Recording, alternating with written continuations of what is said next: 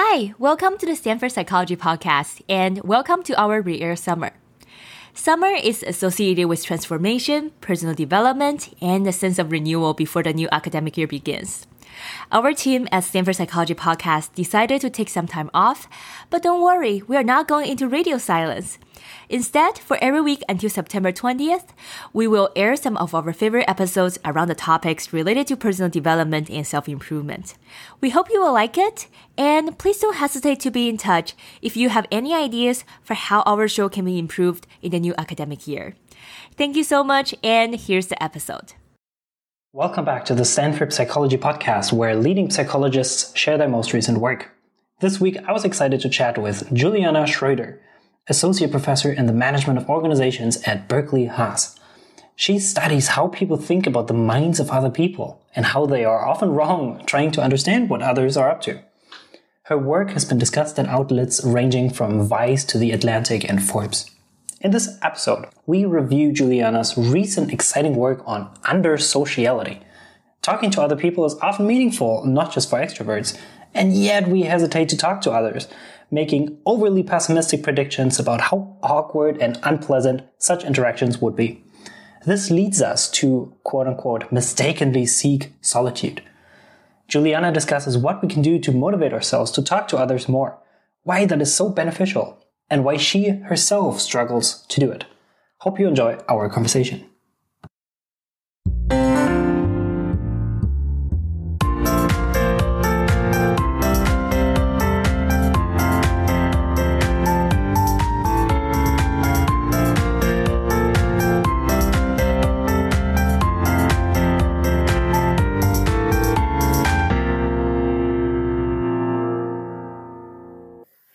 This week on the Stanford Psychology Podcast, I am so excited to be talking with Juliana Schroeder and to have a conversation about conversations, really. Thank you so much for making the time.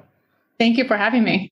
How did you become interested in conversations? How people talk to one another, what mistakes they make when they talk to one another? How did you first become interested? I think conversations are fascinating. I think Dan Gilbert called them the bread and butter of social relationships. How do people build relationships? And a lot of my research is on also theory of mind, the way that we think about what's going on in other people's minds and how do we make judgments about people's mental capacities and how do we assess their mental states. And if you think about that, how do we do that? The way that we do it is through language. I mean, that's a huge piece of it, right? How do we read someone? You have to actually talk to them, or you could read kind of their nonverbals, like the way that you're kind of nodding at me right now, Eric. I'm reading you through that. I'm getting some little glimpses, some insights into your mind. So the dynamic of a conversation between two people, sort of this intimate thing, which is how they build their relationship and how they come to be able to read each other's minds imperfectly, but, better than nothing. Is like really fascinating. And I think you could make like easily an entire career off of just studying that. You're saying we're better than chance, basically, at guessing what other people are thinking and what they're feeling, but we're also not perfect. And you talk about some mistakes that we make. So you seem to be saying we're not perfect at understanding one another. Yes, I actually just reviewed some of the research on this in terms of, it's been called accuracy of mind reading, right? How accurate are we actually? And I think a lot of it depends on the comparison point. So I think you're exactly right to say that we're sort of better than chance. And so like a lot of domains, like think about being able to detect whether someone's lying. There's been a bunch of meta-analyses about that. And you would, think that we have some ability to detect. And what the meta-analyses have kind of pegged that number at is like 54% chance of being, right? But now that statistic obscures a lot of information because it turns out that a lot of that is driven by truth bias, that people are particularly likely to guess that another person is telling them the truth. And so they tend to, get that right sometimes. And then if they're trying to guess whether or not someone's lying, they're actually below accuracy on that. So that's, 54% is driven by a truth bias, essentially. But you see in lots of other domains as well, when people are trying to guess like whether someone's being sarcastic or whether they're trying to be funny. So trying to read some of their complex intentions there, basically, yes, they're a little bit better than chance, but they're not great. So it sort of leaves a lot to be desired. There's like all sorts of interesting factors that can push that around a bit. So, even the medium by which you're communicating with the other person. So for the fact that we're talking with our voices now, that's giving you better insight than if we were writing to one another. And I have some work on the way the medium affects conversations. And you have some work on what you call under-sociality. And you have a paper on what you call under-sociality. What is this word? What does it mean? That's a good question. When we talk about under-sociality, what we're talking about is that there are many cases in which people are less social than would be optimal for their own reported well-being. All right. And that's why we call it under-sociality. It's also, of course, possible that sometimes people are over-social. They're too social for their well-being, but we don't see we don't see it as much as a problem, because whenever people are in those types of contexts where they're being forced to network all the time, like if you think about MBA students in a business school where they're like often kind of doing all this networking, right? They can kind of recognize when they're sort of feeling tired and they're sort of like feeling like they're being over social, and they can pull out of, that context. But the problem with being under social, which is that, you don't engage in the first place, is that it becomes this wicked environment in the like Robin Hogarth sense of like people don't learn from that, so they don't learn that they could have had a better experience if they had been social, because they just don't do it. And then they can never kind of update. Right. And so, because of that, we see it as more of a problem that's more pervasive and like comes up in a lot of different contexts. And people don't ever like sort of update. So they don't know that they could be more social. Like you actually need to run experiments where you force people to be social so you can get the counterfactual of like what would have happened if they were social. We've done some research on this ourselves, and we've reviewed some of the other research on it. And we see this kind of under-sociality occurring in lots of different contexts, like from people being willing to start a conversation with others to people like being willing to engage in acts of kindness, like giving compliments to others, showing gratitude to others, just providing social support, even like providing feedback, well-intentioned, like pro-social feedback or advice. These are all contexts in which people will tend to underestimate the extent to which others will appreciate their gestures and the extent to which it will make them happy, and then tend not to engage in it as much as we think they could for their own well-being. There's a big unspoken assumption here, which is that being social is good for our well-being and health. And I can see that, okay, smoking is bad, eating bad food is bad for our health and well-being, sure, but being grateful to someone and saying something nice and giving a compliment, really, does that matter for us? Yeah, there's a ton of research on this, that being social in lots of different forms and instantiations, whether having close relationships with your family, to just being married compared to not being married, to having roommates, living with people versus living alone, all these different ways it's been measured. The more social version always has is associated with better outcomes. And we say that being social is correlated with being happy, healthy, and wealthy because it's been correlated with emotional well-being. So people report that they feel happier when they are more social, sort of state-based, and when they're more socially embedded in their networks, so sort of more trait-based. People have better physical health outcomes. So like Juliana Holt-Lunstead has done some really nice meta-analyses where she finds that social measures are as associated with like physical health outcomes, like even things like how long you live, mortality rates, as much so as things like smoking cigarettes and like obesity and like other things that you would very clearly associate with physical outcomes, kind of showing that if anything, sociality is as implicated in physical health as some of these other things. And then finally, wealthiness. Yeah. People that are richer tend to be more socially integrated in their environment. So which is not to say that all this work is causal, right? Forcing people to be social, does it lead to these outcomes? But there is some work that's done experiments in which they do exactly that. They like force people to be social and then try to measure some of these outcomes. This is some of the work that I've done. So a lot of the other stuff is like correlational. So they look at just associations that exist in the data. I think the stuff that's the most compelling is the experiments where you randomly assign people to be social or not, and then look at different outcomes. And we've done this in contexts where you might not really expect being social would necessarily have a positive impact.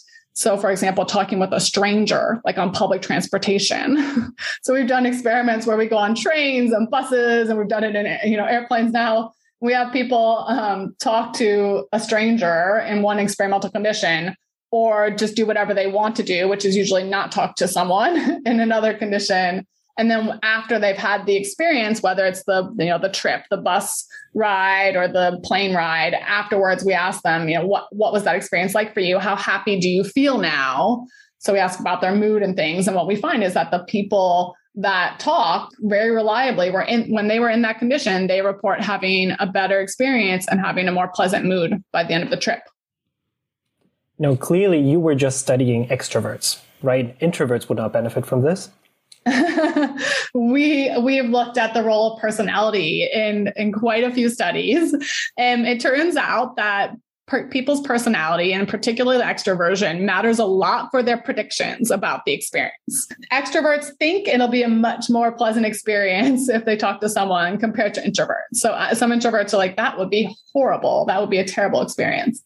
But when you run the actual experiments and actually ask people to be in the different conditions, what you find is that introverts and extroverts have very similar outcomes. If anything, at least directionally, we have some evidence that introverts report even more pleasant experiences than extroverts. And this doesn't just come from my research. Like Will Fleeson, who's a personality psychologist, has done a bunch of studies where he looks at more longitudinal, like daily diary studies, where he has people engage in a certain behavior for multiple weeks, like 2 weeks at a time. And he asks people to behave in extroverted ways. And he asked both extroverts to do this and introverts to do this, right? So everyone becomes more social and they also become more extroverted in other ways for the purpose of the experiment. And what he finds is that, so extroverts, they're happy to do that. They're happy to engage in extroverted behavior, but surprisingly, so are introverts.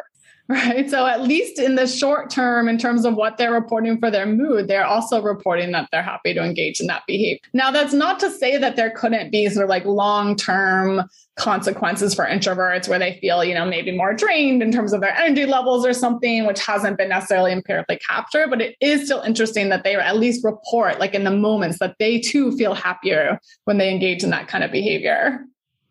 Yes, I'm somewhat introverted and I have a lot of friends who are very introverted being in grad school, and we love to throw parties and then the day after to just not talk to anyone and just and relax. But during the party, it's great. And it's not like introverts don't like people, right? They just get exhausted from social interaction more easily. Yeah. I love that. You might have sort of a refractory period afterwards where you kind of recover. Yeah, actually one of the one personality, like I said, we measured all of the personality characteristics, the big 5, openness to experience, conscientiousness, extroversion, agreeableness, and neuroticism. And the one that we find actually affects people's experiences the most is not extroversion. It's neuroticism. Neuroticism affects people's experiences the most, particularly because when people are in solitude and they're neurotic, they have really bad experience. So if anything, sort of there's this interaction effect that we found in a couple different experiments in which highly neurotic people, they kind of need to be in a social situation almost to kind of buffer them against themselves and their own neuroticism. So that was the one personality trait that seemed to matter. Yes, and this is where we get to the mechanisms of why it is so hard for us to start these conversations with strangers. So let's say, I have been familiar with this work for a couple of years now. And yet, every time I am on a plane, on a bus, on a train, and I see all these strangers, and I know it would be good for me to talk to them, I really don't want to. And I don't know if it's my anxiety or if I just think I don't know what to say, and who knows what kind of person they are, and if they will say something mean, right? Let's say I get on the bus, and I might say hi to the bus driver, and if they say hi, then, that's a little bit good, but if they say something like, well, I just get on the bus, which, I did college in Berlin, then that's really the norm. It's really unpleasant. And those are the kinds of interactions I recall afterwards, kind of. And maybe those negative effects that weigh more heavily than the positive effects, maybe they make us more cautious.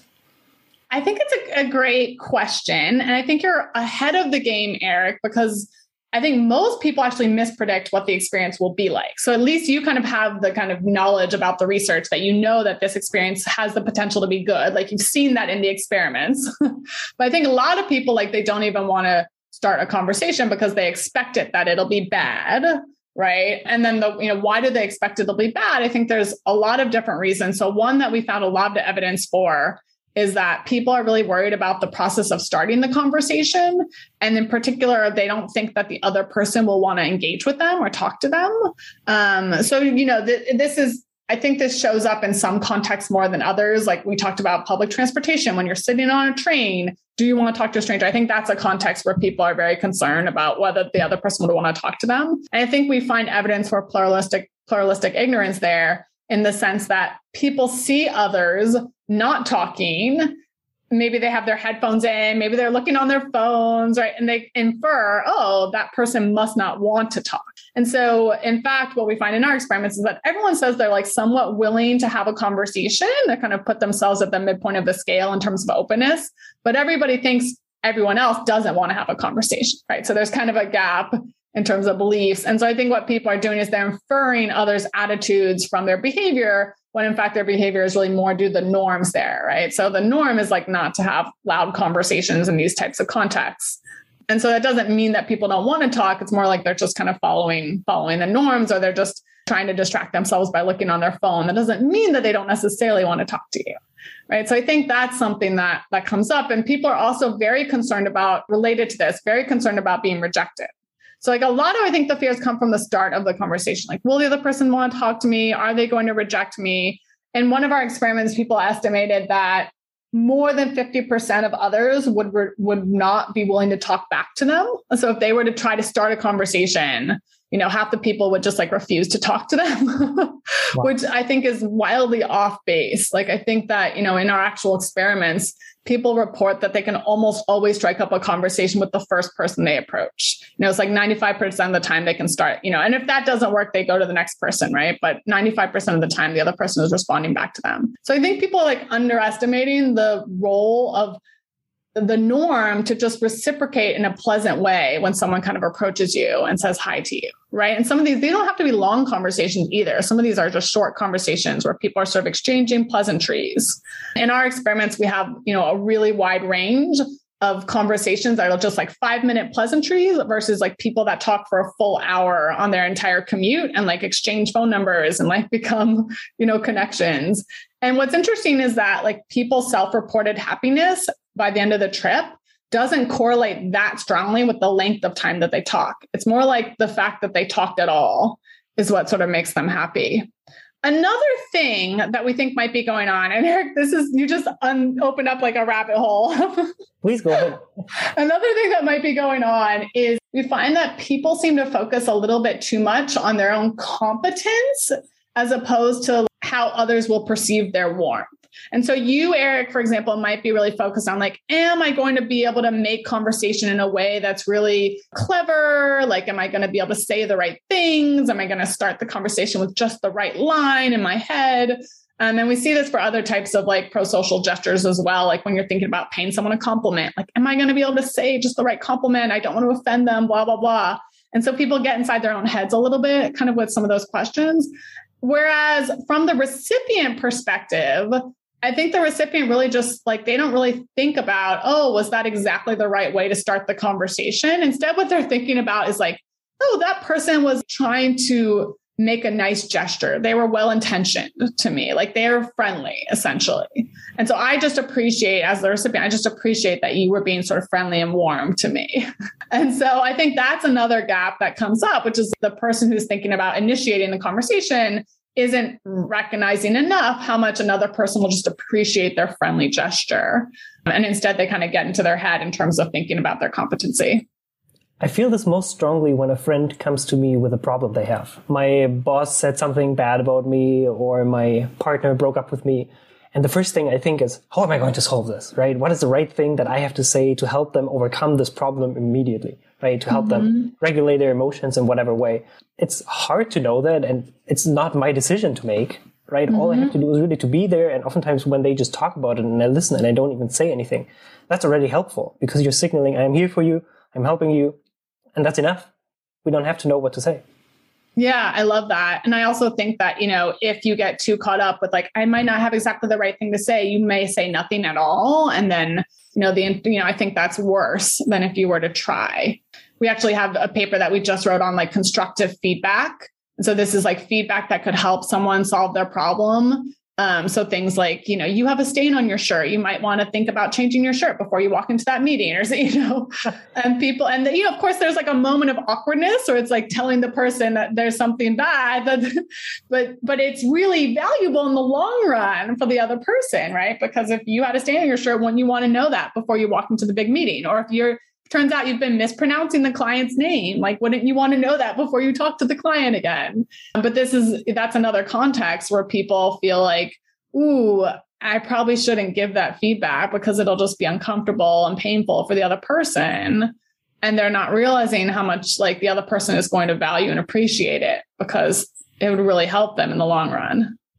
I'm still thinking about how people believe that no one will have anything to talk with them about, that no one will want to talk to them, that, on public transport, what are we even going to talk about? I know you have other research on how people think the beginning of a conversation that'll be fun, but then we kind of run out of topics and we don't know what to talk about, and then it'll be awkward afterwards. When in social psychology research, there is so much work on what is called the minimal group paradigm, where it turns out it really takes very little for people to form a social bond and have grounds for a topic, right? I'm German, I live in California. Whenever I run into someone from Greece, I'm like, hey, we're European. We are basically the same, which really we are not, right? But it's like, we're constantly looking for the smallest cues that we have something in common with people and then immediately form a certain, minimal bond with them. And it seems like that would be easy for us then to leverage that. And maybe that's part of the function of small talk, right? To play around a little bit and see what you and the other person have in common. And yet we think, oh, there's all these people and who knows what they're thinking about. I have nothing in common with them. And that's a really isolating experience that makes people really lonely. Yeah, Nick Epley, one of my colleagues, my prior research advisor, and I had a hypothesis that was just like that, but we didn't collect empirical data on it. But the hypothesis was essentially that people would not realize how quickly they find common ground in a conversation, which is like, you think you're like hunting for a needle in a haystack, like, oh, how am I going to find, something in common with this other person? But in fact, all of conversation is built around the idea that you're going to zero in on the stuff that you have in common right away, and in fact, like in these experiments we ran with people talking to other strangers, almost always they start off with something that they think will lead to common ground. Hey, here we are on this train together going into downtown Chicago. Do you work in Chicago? So they just start asking questions that relate to and so you narrow in immediately on kind of common ground. Yeah, I like that idea. Yeah, and all our friends used to be strangers, right? It's not like we pick our friends by having some sort of, maybe some academics do that, some sort of pro-con list for each person and how they match our values and goals. No, right? You just sit next to someone in college in the lecture hall and you ask them, do you know what this professor is talking about? No idea. We should get together and talk about it. And then a couple of years later, you're best friends. And, this is how it happens. Just talking to people and then you never know what's going to happen. Right. The really interesting thing about studying conversation is that it's sort of this game theory problem, which is that, at every single step of the conversation, from the start of it to the middle of it to how do you end it, you have this challenge of like, you have to try to read the other person in order to have sort of the best possible experience for both of you. We call it a coordination problem, which is like that there are some reasons why the other person may not reveal everything honestly to you, right? So maybe they really want to leave the conversation, but because they're trying to be polite, they're not going to directly say that. And so then you're having to kind of guess and you don't have perfect, transparent information. And that can sort of lead to all these like weird things happening of like each person trying to guess what the other person is thinking and getting it a little bit wrong.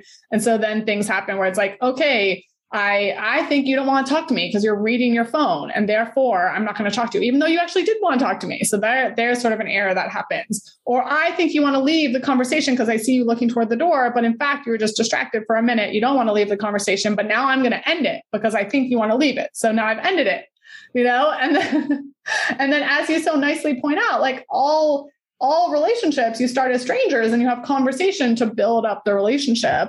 And so then there's sort of this question of like, how long to continue the conversation or how many conversations to have with the other person, which is kind of the middle of the conversation piece. And I have done some work on that piece. And there, what we find is the error that people make is that they tend to think that conversations will run dry, like they'll run out of material to talk about a lot faster than they actually do. And the psychology there is that it's hard to simulate a conversation accurately because conversation by its very nature has like a million ways in which it can branch out, right? Especially if you don't know the other person, right? Like, how can I possibly simulate a conversation with you, Eric, if we haven't talked many times before? Because I just don't know like how you're going to respond to me. I don't know what the future is going to look like. I don't know what you have in your mind yet. Right. And so like, I have to talk in order to sort of figure that out. And so because of this, like when you ask people to try to simulate a conversation, like, how is it going to go? Like, how long should it last? And so on. They think, oh, well, I don't know. Like I'll say everything I have to say. I have no idea what the other person is going to say. And then we're going to stop talking. Right. But that's not really what happens. And so actually we have some evidence in that paper that I was just referring to that suggests that because people just think of conversations as kind of like one-dimensional way, they can't really fully incorporate all the richness that is inherent in a conversation. They think that it's going to get boring, they're going to lose interest, or the other person will lose interest. Those are kind of like dual processes, and that they want to end it earlier than they should if they want to have a better and happier experience. So like we have one experiment, for example, where we have them simulate a conversation in advance. We let them choose when they want to end the conversation in one experimental condition. In another experimental condition, we also have them simulate the conversation, but we force them to stay in it for a full 30 minutes. All right. So in the first condition where they can leave whenever they want, on average, pairs left the conversation after 15 minutes. And so then after they leave the conversation, they're bored because they're sitting in the laboratory. They don't have much to do. And so then they, have basically a worse experience, right? Whereas if they were forced to stay in the conversation for the full 30 minutes, they actually have a much better and more interesting experience. So it's a nice example of a context in which allowing people to just have free choice, make the decision they want, leads them to make this decision that's suboptimal for their own happiness. Wow. So it's hard to predict conversations and who knows what's going to happen and what the other person is going to be like. One tempting solution then is, well, not to have any conversations with anyone at all, right? And just to... Then we'd all be very sad. Yeah. No relationships, right? But that is the strategy that many people pursue, willingly or not. And some people rather dramatically say that in a lot of countries right now, we have a loneliness epidemic. And I always thought there was a certain irony in that, right? There's all these people who are lonely, right? And it's only as if we could bring these lonely people together and talk to each other, right? There's a very simple solution to that. But of course, it's not that simple to actually implement that. And you talk about one other mechanism of under-sociality of the phenomenon, that we are less social than would be good for us and other people, which is asymmetric feedback, which it does not sound like an exciting term, but I think it's really exciting, which is the idea, if I talk to people, I will find out what they're like. But if I don't talk to them, I will never find out. And I can just stick to whatever I simulated the conversation would have been like. And I can get really neurotic and distrustful and have all kinds of versions of what people are like. And this all would have been horrible. Thank God I didn't talk to them by not talking to them. But it's that's exactly the sort of wicked environment I was referring to earlier, where it's like people don't learn, what it would be like to talk if they never try it. Exactly. And what's so interesting about that is it's not fixed what other people are like and whether our conversation with them is going to be interesting. We have some agency in this, right? So one thing that I study is self-fulfilling prophecies and first impressions. And if you interact with someone for the first time, and if you start out the conversation assuming this will be horrible, I will hate them, this will be terrible, it's the same as in dating. You go on a date and you're like, I know this will be horrible, I can't wait for this to be over. Well, it's going to be over. It's going to be horrible because you're not going to be in it, you're not going to be interested. Same with talking to people. But if you approach it and you're like, maybe this could be my new best friend. Maybe that's a bit dramatic, but at least this could be an interesting conversation. It seems like you would set the tone very differently and the other person will reciprocate in a certain way. Yeah, I think that's exactly right. I think that, particularly when you're engaging with someone that you don't know, you've never met before, or what we call like mixed motive situations in which you might be competing or cooperating with the other person. Like if you're going into a negotiation with them, like you don't know if they're going to cooperate with you, you don't know if you can trust them. The things that happen at the very beginning of the interaction can have a really big impact because it sets like the tone, the mindset for the whole engagement. So Eric, if you come into the room, I don't know what to expect. I've never met you before. And then you smile at me. right? Like now I'm already updating. I'm like, oh, like he's being friendly. Like maybe he's going to cooperate, right? And then that might make me more likely to smile back at you. And then now we're already in sort of like a positive feedback loop.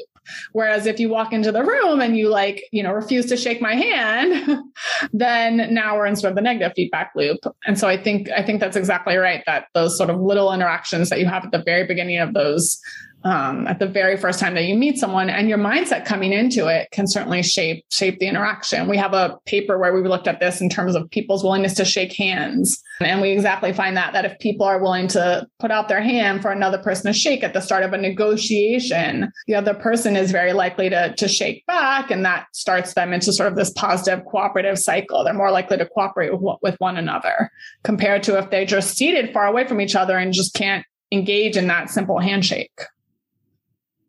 Do we know anything about the link between culture and under-sociality? That is, are independent people more under-social than interdependent people, right? So independent people who define themselves as the free agent in the world, and yeah, I have family and friends, but they're kind of loose individuals. Whereas interdependent cultures, more East Asian cultures, for example, you're more interdependent with your group. You have more obligations and rules to your family and friends and your inner circle community, which is, it sounds kind of like the forced social interaction, and it can feel forced very much certain times. It's not just voluntary interactions. Do we know anything about the link between culture and under-sociality? Yeah, that's an interesting hypothesis, Eric. We've collected a little bit of data on this. Like, for example, we have conducted experiments where we've had strangers talk in places in the US, like the Midwest and then the West Coast. We've done the East Coast. We've also done this like in the UK now. We haven't really gone to like sort of a more interdependent culture, but basically based on the data that we have, here's what I would say is that I think culture makes a really big difference in terms of people's predictions, so how do they expect it to go? And there's certain cultures that are well known for like talking to strangers all the time. Like, I mean, like in Latin America, like apparently this is quite common. And there are other cultures where like, that's really not done. Like in the UK, like that's, it's not seen as like, at least in certain regions, it's not seen as something that you're really supposed to be doing. And so there are different norms around the different predictions. And so I think that culture can influence that. But in terms of does culture influence the amount of happiness people get from actually interacting or not, there, I don't think culture has as much of an influence. So what we found is that like people's predictions about the experience kind of vary based on their own experiences, their culture and so on. But in terms of like the actual experiences, it's very reliable, the results. We always get this exact same pattern of results, which is that people always report feeling happier when they've had a conversation compared to not having a conversation, across every culture we've looked at so far. Right. And so I think, what you see is that, culture might moderate what you expect and what you actually will engage in, but I don't think it matters for the actual experiences. I think your experience kind of overrides culture in terms of like humans are social animals. So I think that's sort of a more universal result. Oh, it's interesting to think about cultural mismatch then. So in Germany, we don't really have a culture of talking to people at all. And it's really, we're polite, but it's kind of awkward. And then I moved to Latin America for a year after high school, since you just brought it up, to Peru. And my God, it's a very different norm. And we talked about, who knows what's going to happen if you talk to this person? And that's really embodied there. And that's what happened to me. And, one day I was talking to people, asking for help doing my laundry because I didn't know how to do it. And talked to someone, and then she introduced me to her daughter, and she introduced me to her family. And then a couple months later, I had a godchild. And I was baptizing her daughter, and as the godfather. Wow. What's going to happen? And it's good. That kind of stuff will not happen to you in Germany. That's a great story, Eric. Right? And so it's an uplifting take, right? And this anxiety, it can be a good thing. It's like all this potential of talking to these people. There's all these interesting people around here. And I have a friend or someone I talked to last week who knew about your work with Nick Epley and the TRAIN study. And he said, that's really interesting. I'm going to set myself a challenge. For 30 days, every day, I will talk to someone in a really uncomfortable, awkward way and see what happens. And it was after that month that I talked to him. And so I said, well, how did it go? And he said, well, there were 2 or 3 kind of awkward interactions, but otherwise I've made so many new friends, and I'm going to keep doing this for the foreseeable future, and everyone should do it. Which leads me to ask you, Do you have any challenges you would suggest for our listeners who might hear this and say, okay, well, I want to put myself out there a little bit more, maybe not this much, maybe that's extreme, but any challenges that you have for people, any exercises or, mini interventions that you would suggest? That's amazing. I love that story. I'll say that, I am more of an introvert, and that the research really did change my views on it. Once I got those findings, like, oh, people are so reliably happier once they've had the conversation, no matter like how long they talk, or like, even if it's someone completely different from them they're talking to, like, it's just a really reliable finding that I thought, okay, like I should be engaging more, like I'm not the type of person who would talk to someone on a train, but like, I should try this out. And so I do. I mean, it's very, I'm not doing this 30 days in a row, like your friend. I'm very impressed with your friend. I'm just on the margins, right? If I'm sitting alone, I'm bored. Like, I'm like, well, maybe I should try reaching out. Like I do try to go ahead and initiate. And I'm trying to do things like provide more pro-social feedback to people, like, even though that could be uncomfortable sometimes, like, because I think that, will have a beneficial impact for them in the long run. And so, yeah, I'm trying to engage in that more. And also sometimes like these decision points where I don't know if you have this experience, I have it all the time, where it's like, should I go to that happy hour or should I stay in my office and keep writing that paper? And it's a common sort of decision point that we have. Like, do you go to that conference or do you skip it? And I try to like say, okay, I'm just going to go. I'm just going to go for a very short amount of time and just, see what happens. And I think part of I think that's half the battle, is just sort of like getting up and going and like start, putting yourself into a social context, forcing yourself to go to this thing for just a little while. And so I've been trying to do that. And I've had some success stories, I'll say, for sure. Made some new friends. I'm also thinking about how cities could be structured in a different way to enable social interaction, because I feel like cities differ a lot in how much they are built for, banks and cars versus for people interacting with one another in parks and cafes on the streets, and certain differences between countries and within countries between different cities. Is that something you think about? And if we have any, city designers, architects listening to this, what is the takeaway for them? Yeah, I've actually talked to a bunch of different designers of parks, like public parks and museums in a couple of different areas. And it's very interesting to think about how can you design a space differently in order to encourage more social engagement, social interaction. And it's even like subtle things like, do you put two benches kind of near each other, like angled in toward each other, or do you put them really far apart and separate, right? And because we know that if you have a bench, like people aren't going to want to sit right next to each other in a lot of cultures. Some cultures, perhaps. A lot of cultures, people want to sit on their own bench, but if they're close enough to each other, they'll actually talk to one another. Or even like I talked to someone who his whole job is to design auditory experiences in public spaces. And so you can do things with music that allow people to engage with one another more or less, right? And you can even do things like you play music along a pathway, so it kind of leads people to walk in a particular direction, right? And so you can think about that, like when you're walking into a club and it's like really loud, you can't hear anyone. So that gives you a certain experience versus like something where when you're ready for people to talk, like the music quiets down and then like people can start to talk to one another. So it's really interesting to kind of think about all the nuances of how can you design a public experience that encourages social engagement, even with strangers. And I love that you take a bit of a normative stance on this, saying that this is really good because we know that people are suffering because they are lonely, because they really feel like there's no one like them, no one they can share their problems with. And you have some work on dehumanization. And there almost seems to be a certain accidental dehumanization mechanism that we have, where we only see the outside of other people, but we know our own inside, right? And maybe that is why we have all these struggles of, I have all these feelings and all these problems, and all these people, they seem to have it all together.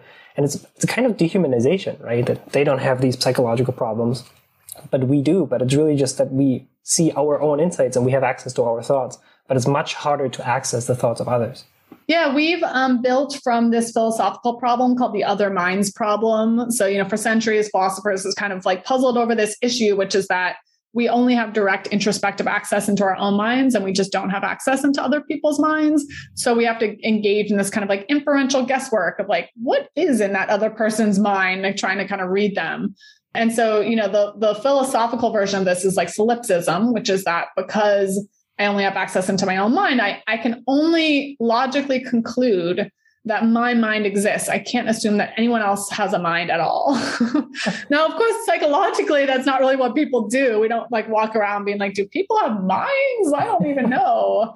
Like we just assume that other people, we assume other people do have minds. But what we've argued is that there is some kind of like remnant of this problem that exists in psychology. It's called the lesser minds problem, which is exactly what you were talking about, Eric, which is that because I don't have direct access into your mind, it's easy for me as the perceiver to not see your mind as being quite as vivid or as strong as my own. I kind of see it as being lesser in all these different ways. And so you can find all sorts of different examples of this, where people rate others as having, they're more biased in their viewpoints, whereas I am more objective, So like, I think those are all instantiations of what we call the lesser minds problem. And we would consider it a subtle form of dehumanization to the extent that being human means having mind and having sophisticated mental capacities, And so to the extent that people perceive that to be the case, when they think of others as being kind of irrational or just being plain stupid, that's sort of those are dehumanizing attributes. And I think you're right that this can happen, inadvertently. You don't have to necessarily be malicious and saying like, that person is an idiot. That's sort of like a malicious version. But I think you can just say, oh, they don't really have quite the same sort of mental capacities as I myself do. Right. And that can be sort of like a general assumption we make all the time about sort of the average person in the world. Like, I'm better than them. And that's sort of a dehumanizing general tendency that people have. We see it all the time. That's right. So moving on to you as a person. Okay. Beyond your research, you just became a mother. Congratulations. And thank you. How has that journey been for you as an academic, as a mother, work-life balance? How has it been? How are you doing? Yeah, well, actually, this is my second child. So I have a 6-year-old and then now I have a 4-month-old. And it's funny because as soon as I got the faculty position at UC Berkeley, I graduated with my PhD and then I went on the job market. And then as soon as I got that faculty position, I became pregnant, which I'm sure like they didn't love that. You're like, oh, wow, you're already pregnant. But it worked. The timing worked out really well. It was not planned. It was just random that happened.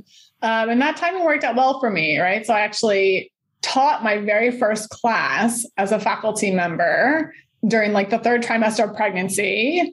And then I gave birth during the summer, kind of like took the summer, which was really fun. And then, mostly came back during the next school year. So the timing actually worked out really well. I think one of the like amazing things about academia is that they have like incredible maternity leave policies and paternity leave policies, most schools, I'd say, which is that usually you can get like a year off.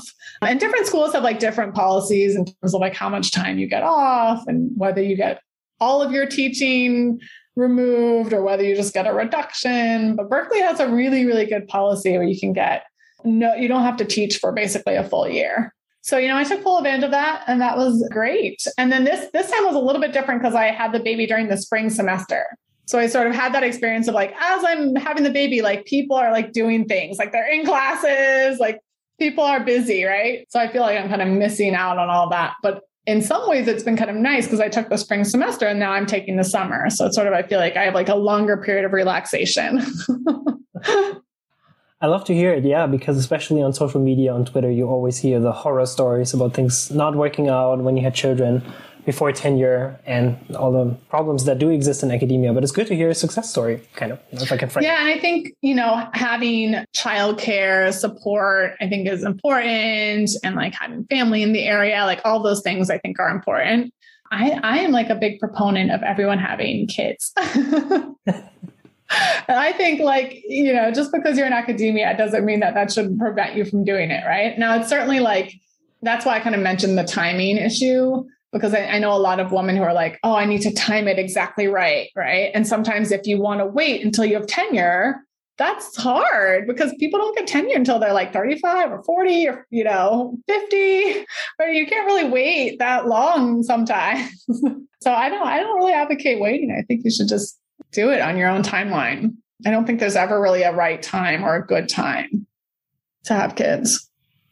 So I just found out that there's a happy hour going on where you're at right now. So I really don't want to keep you any longer than I have to, given what we were just talking about. However, maybe one last question. How do you know a research idea is worth pursuing? And then building on this, what research ideas do you want to pursue in the future, in the coming years? So I like to pursue ideas that keep me up at night. The sort of thing where I'll see it in the world. I'll see something that's unusual. Sometimes I'll read about it in literature as well. And then it just bothers me. I'm like, why do people do that? Or like, for example, in the conversations that we talked about, like why aren't people willing to talk to strangers? Why is it that all of the research shows that social connection is so good, but in this context, it does seem like people don't really want to engage with strangers? Like, why does that happen? And if I start like thinking about it and puzzling over it, and I like actually start losing sleep over it, then that's like my signal that like, okay, I think it's worth studying. I'll do a quick check to make sure it hasn't been studied already. Sometimes that does happen. It's like, oh, it turns out like this is a fascinating topic and like lots of research has been done on it. But it's, especially if it keeps me up and there's not that much research on it, then I'm willing to jump into it. And I actually have a pretty low bar for like running experiments. If it's interesting and I'll just go ahead and run the experiment. Like, why not? Like, what do you have to lose? Because I think you can always kind of learn from that. Even if you don't end up pursuing the project or writing the paper, I have lots and lots of like studies that are just sort of like hanging out in space, like a single study of something interesting that I thought, once about. And like, who knows, I might come back to it later on in my life, but I don't think it hurts to have the data. So is it fair to assume that you will keep studying under sociality and that there are many more papers to come? Yeah, definitely. Well, looking forward to that. Thank you so much for this conversation. That was really fun. I've learned a lot. I'm sure our listeners have learned a lot. Thank you for your time. Thank you. Thank you so much for listening. We would love to hear what you think of this episode, or if you have any other suggestions for future guests or topics for the podcast. You can reach us at stanfordpsychpodcast@gmail.com. You can also connect with us on Twitter at StanfordPsyPod. Finally, if you enjoyed this podcast, please consider leaving us a review on Apple Podcasts or elsewhere so more people can find us. Thank you so much.